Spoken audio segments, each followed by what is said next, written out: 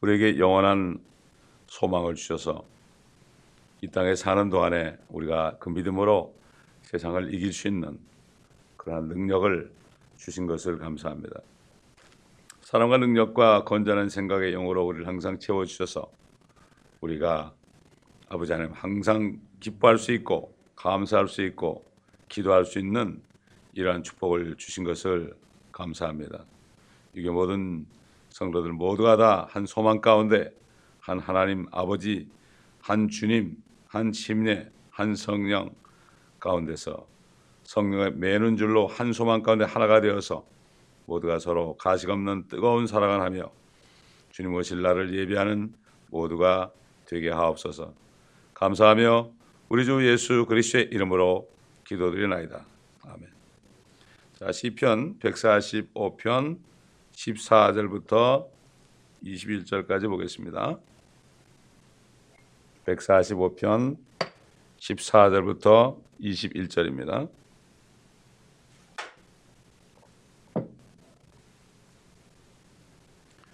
주께서는 모든 넘어지는 자들을 붙드시며 모든 엎드린 자들을 일으키시나이다. 모든 생물의 눈이 주를 바라오니 주께서는 때를 따라 그들에게 음식을 주시며 주의 손을 펴사 모든 생물의 원함을 만족시켜 주시나이다. 주께서는 그의 모든 길에서 의로우시며 그의 모든 행사에서 거룩하시도다. 주께서는 자기를 부르는 모든 사람들과 자기를 진실로 부르는 모든 자들에게 가까이 하시는도다. 그가 자기를 두려워하는 자들의 소원을 이루실 것이요 그가 또 그들의 부르짖음을 들으시고 그들을 구원하시리로다. 주께서 자기를 사랑하는 모든 사람들은 보호하시나 악한 자들은 모두 멸하시리로다. 내 입이 주의 찬양을 말하리라. 모든 육체는 그의 거룩한 이름을 영원 무궁토록 송축할지어다.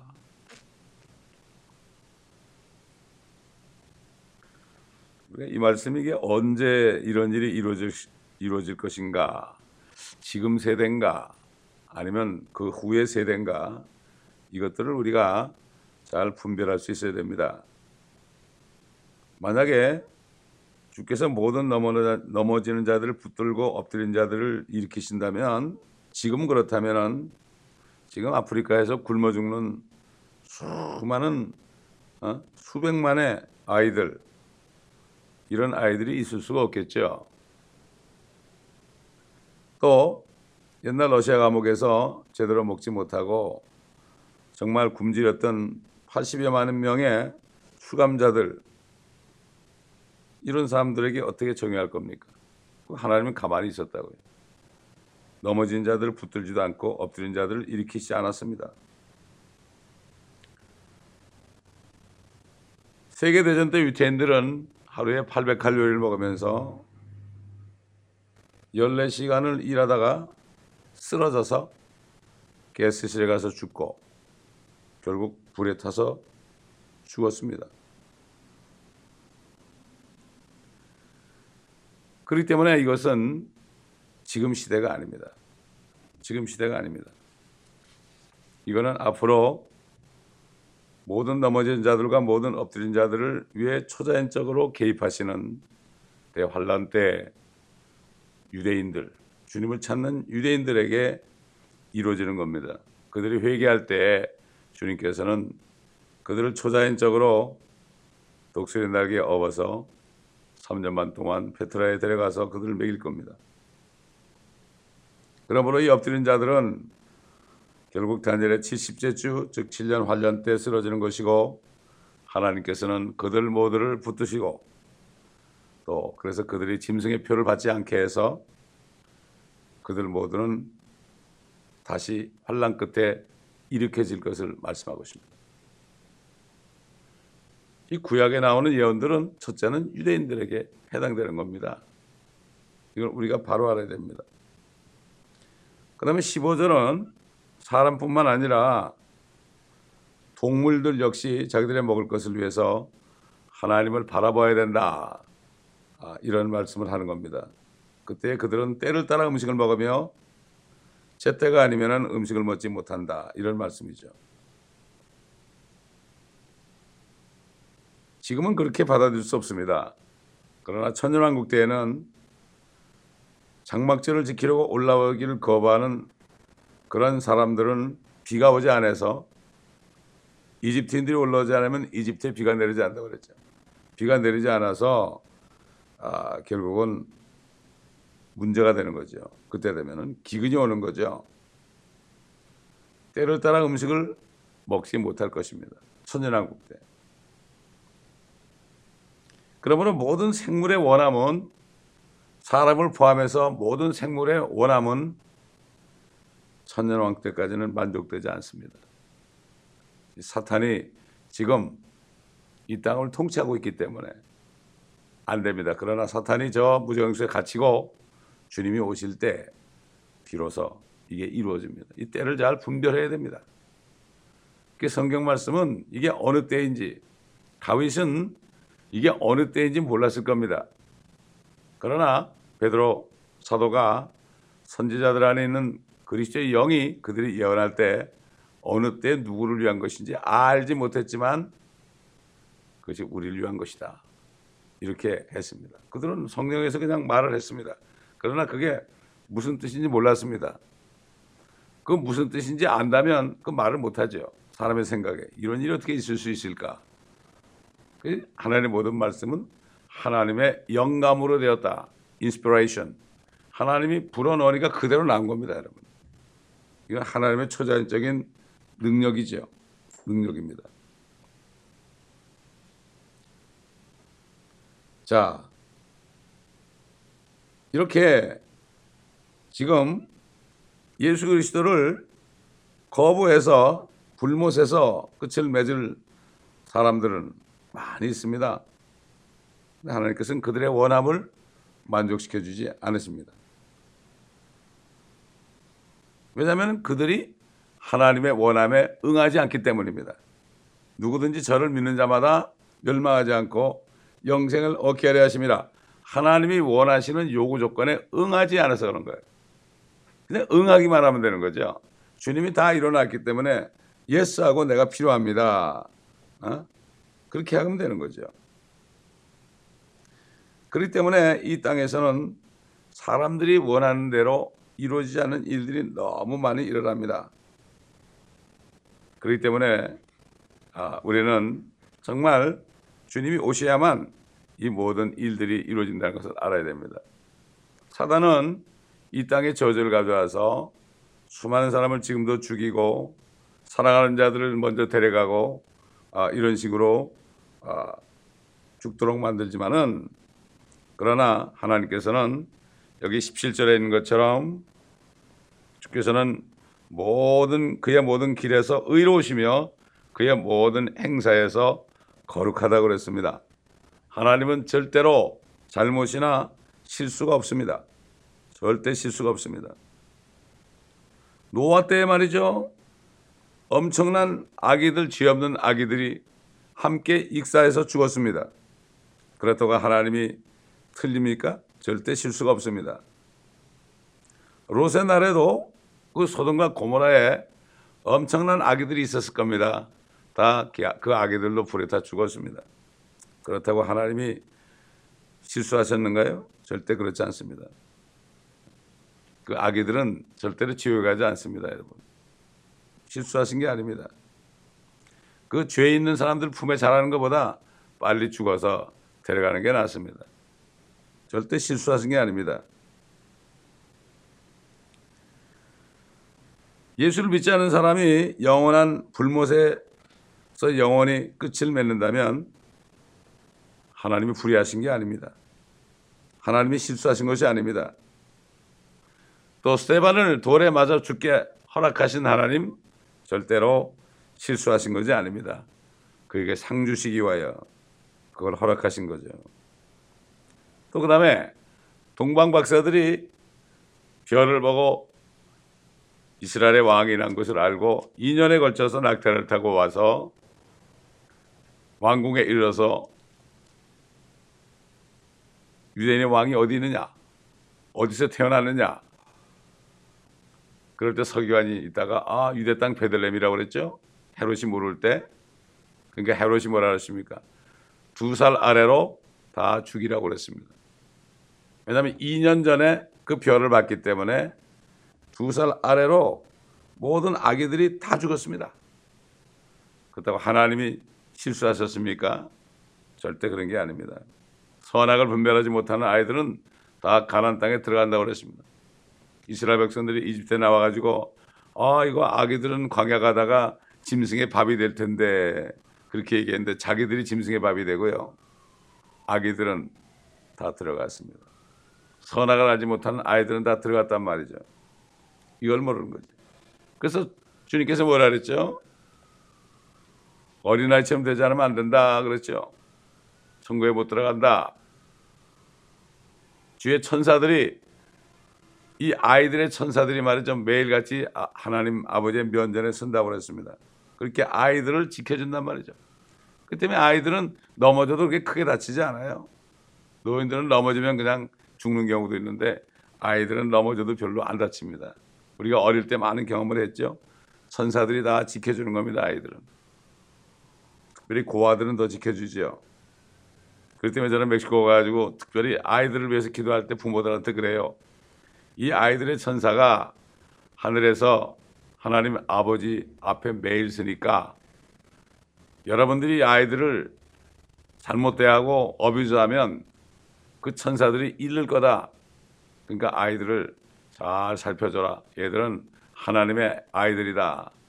아이들에게 잘못하면 큰일 난다. 이렇게 제가 가르쳐 준 적이 있었습니다. 자, 18절에 보니까 주께서는 자기를 부르는 모든 사람들과 자기를 진실로 부르는 모든 자들에게 가까이 하시는도다. 사도 바울이 그러죠. 주의 이름을 부르는 자는 구원을 얻을 것이다. 여러분 주님과 함께 십자가에 못 박힌 한편 강도는 주여 주의 왕국에 임할 때 나를 기억해 달라고. 그래서 주여 한번 불렀지 않습니까? 주님을 바라보면서 불렀죠. 진실로 진실로 내가 네게 말하노니 네가 오늘 나와 함께 낙원에 있으리라. 이렇게 말씀했습니다. 구원받기 위해서는 기본적으로 하나님이 계신다는 걸 믿어야 되죠. 근데 하나님이 계신다는 것은 마귀도 믿고 떤다고 그랬죠. 그 다음에 세 가지를 더 믿어야 된단 말이죠. 사도 바울이 그랬죠. 그리스도의 복음에 대해서 주 예수께서 그의 죄들을 위해 죽으시고 장사되셨다가 셋째 날에 살아나신 것, 성경대로 살아나신 것을 믿어야 됩니다. 이 세 가지 반드시 얘기했죠. 내가 그리스도의 전한 복음을 전했으니 그리스도가 우리 죄들을 위해 죽으시고 장사되셨다가 셋째 날에 살아나셨으니 너희가 헛되이 믿지 아니하면 구원을 받은 것이다. 그렇기 때문에 예수 그리스도, 이 시대는 예수 그리스도를 통하여 하나님 아버지를 불러야 되죠. 불러야 됩니다. 그래야만 구원이 되는 거죠. 그래서 예수 그리스도의 이름 안으로 들어와야 됩니다. 그리고 구원받은 그리스도인들의 경우에 진실로 하나님을 불러야 되는데, 구원받은 다음에도 불러야 되는데 생활 속의 모든 죄를 자백하면서 불러야 되고, 또 믿는 마음과 경건 마음으로 하나님의 영광을 염두에 두고서 성경에 계시던 하나님의 뜻을 따라 기도해야 됩니다. 하나님의 뜻을 따라 기도해야 됩니다. 이게 주님을 불러서 구원받은 그리스도인들이 해야 될 일이란 말이죠. 이 본문 말씀에서요, 우리의 마음이나 우리의 생각이나 우리의 입술에 대해서는 아무것도 없어요.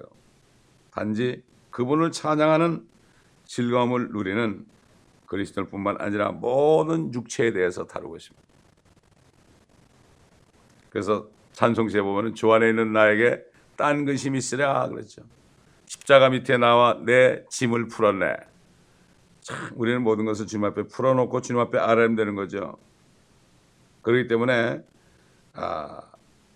모든 육체는 우리처럼 이렇게 영원한 몸이 아닙니다. 영원한 몸은 아니죠. 우리들은 결국 천년왕국 때부터 새누가 새 땅까지 이를 때까지 죽지 않는 영원한 몸이 되는 거죠.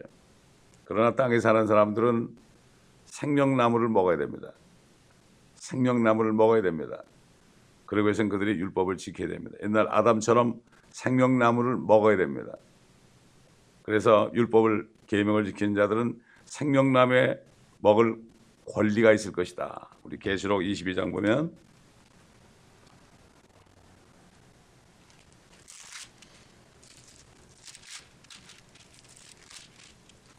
계시록 22장은 영원 때죠. 14절 그의 계명을 행하는 자들은 복이 있나니 이는 그들이 생명나무에 대한 권리를 가지며 또 그 문들을 통하여 도성 안으로 들어가게 하려 함이니라. 생명나무에 대한 권리를 갖게 되었습니다. 또 생명나무가 또 있습니다. 그때. 그러니까는 생명강가로 생명나무, 결국 달마다 다른 과실을 맺는 생명나무가 있을 것이다. 이렇게 했죠. 그래서 새하늘과 새 땅에서는 한 나무로부터 생명나무로부터 영생을 얻게 되는 겁니다. 그러나 지금 시대에 구원받은 거듭난 성도들은 이미 생명나무가 됐습니다. 생명나무이신 주님이 안에 계시기 때문에 우리 자신이 생명이 된 겁니다. 주님처럼. 여자고 남자고 다 천사처럼 돼가지고요. 천사는 남성이거든요. 결혼도 안 하고 장가도 안 가고 시집도 안 간다고 그랬죠. 지금 이 시대에 거듭나는 게 얼마나 큰 축복인지 모릅니다. 이 시대를 놓쳐버리면 영원히 기회가 없습니다. 그렇기 때문에 휴거의 날까지 우리는 한 사람이라도 복음을 전해서 그들이 거듭날 수 있도록 하는 겁니다. 추수감사가 뭡니까? 주님이 그랬잖아요. 하늘의 밀알이 땅에 떨어져 죽지 아니하면 많은 열매를 맺을 수 없다. 주님께서는 이 땅에 결국 성령으로 태어난 첫사람이 돼가지고 이 땅에 묻히신 겁니다. 씨가 묻히신 겁니다. 살아나셔가지고 지금 많은 열매를 맺었죠. 우리까지도 지금 주님의 열매 아닙니까? 이게 얼마나 감사합니까? 옛날에 아담 때는 그가 범죄하기 전에는 주님이 말씀하니까 모든 채소와 과일나무가 그냥 올라왔습니다. 거기 아담 보고 씨를 주면서 야 이거 네가 심어가지고 땀 흘려가지고 네가 농사지어 먹으라 그러지 않았어요. 그냥 말씀하니까 그냥 올라왔어요. 그냥. 그러니까 죄를 지니까 땅이 저주받고 가시나무 엉겅퀴 안 하게 되고 네가 평생을 땀을 흘려야 먹고 살 것이다. 그리고 너는 흙이니 흙으로 돌아갈 것이다. 이렇게 말씀하셨죠. 미국 선교도들이 와가지고 첫해 농사져서 추운 겨울에 와가지고 고생 끝에 그들이 열매를 얻어서 추수한 것이 이제 추수감사절의 기원이 됐지만 그러나 그들이 한 것은 그것만이 아닙니다. 그들이 한 것은 영적인 추수를 끊임없이 했습니다. 그렇기 때문에 그들은 영적인 추수를 하기 위해서 많은 선교사들을 온 세계로 파송한 겁니다. 우리 몸도 주님처럼 이제 성령이 있으니까 우리 몸도 주님이 늦게 오시면 땅에 묻히게 되어 있습니다. 씨가 돼가지고 묻히가 돼가지고 어떻게 되죠? 주님이 오실 때 살아나는 것입니다. 우리 자신이 추수되는 겁니다. 하늘의 곳간으로, 하늘의 창고로.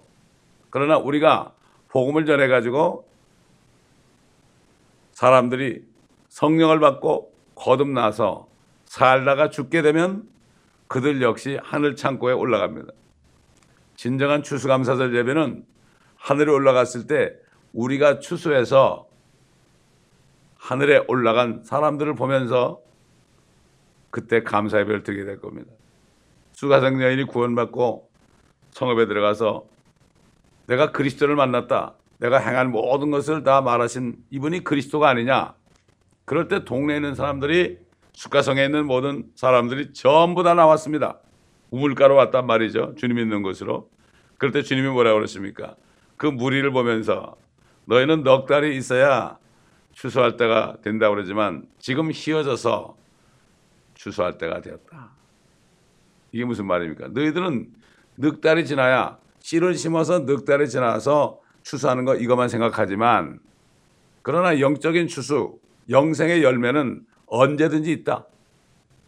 즉시 된다. 지금 복음을 전하면 즉시 추수한다 이런 얘기죠.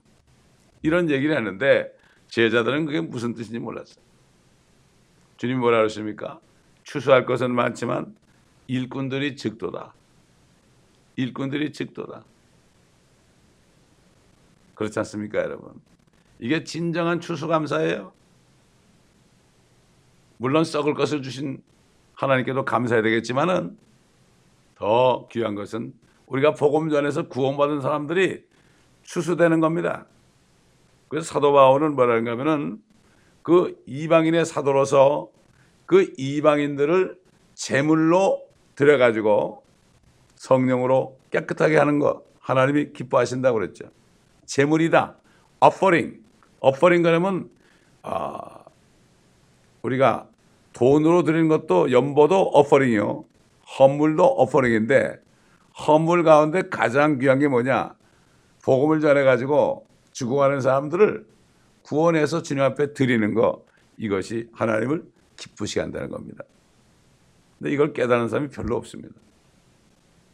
그래서 우리가 셋째 주일날 성만찬을 하는 것은 멕시코 가서 우리가 열매를 거둬서 주님 앞에 드리려고 셋째 날 하는 거예요. 셋째 주일에 꼭 하는 거예요. 그래서 그렇게 하는 겁니다. 뭘 드려야 될 거 아니겠습니까? 그러므로 정말 이번 추수감사절에는 우리 모든 성도들이 진정한 추수가 뭔가 이것을 깨닫기를 원하는 겁니다. 기도하겠습니다. 감사합니다, 아버지 하나님. 오늘 말씀을 통하여 앞으로 이루어질 일들을 우리가 미리 포기하신 것을 감사합니다. 아버지, 이 교회가 정말 적은 능력을 가지고 큰 일을 하여 많은 사람들이 열린문 안에 들어와서 주님 오실 때 다 부활하는 하늘 창고로 추수되는 많은 아버지 하나님 혼들이 있는 교회가 되게 하여 주옵소서. 이 말씀을 듣는 모든 인터넷 성도들에게도 동일한 깨달음과 은혜를 주시옵소서. 이게 모든 성도들 진정한 추수감사가 무엇인지 깨닫는 이번 주가 되게 하옵소서. 감사드리며 우리 주 예수 그리스도의 이름으로 기도합니다. 아멘.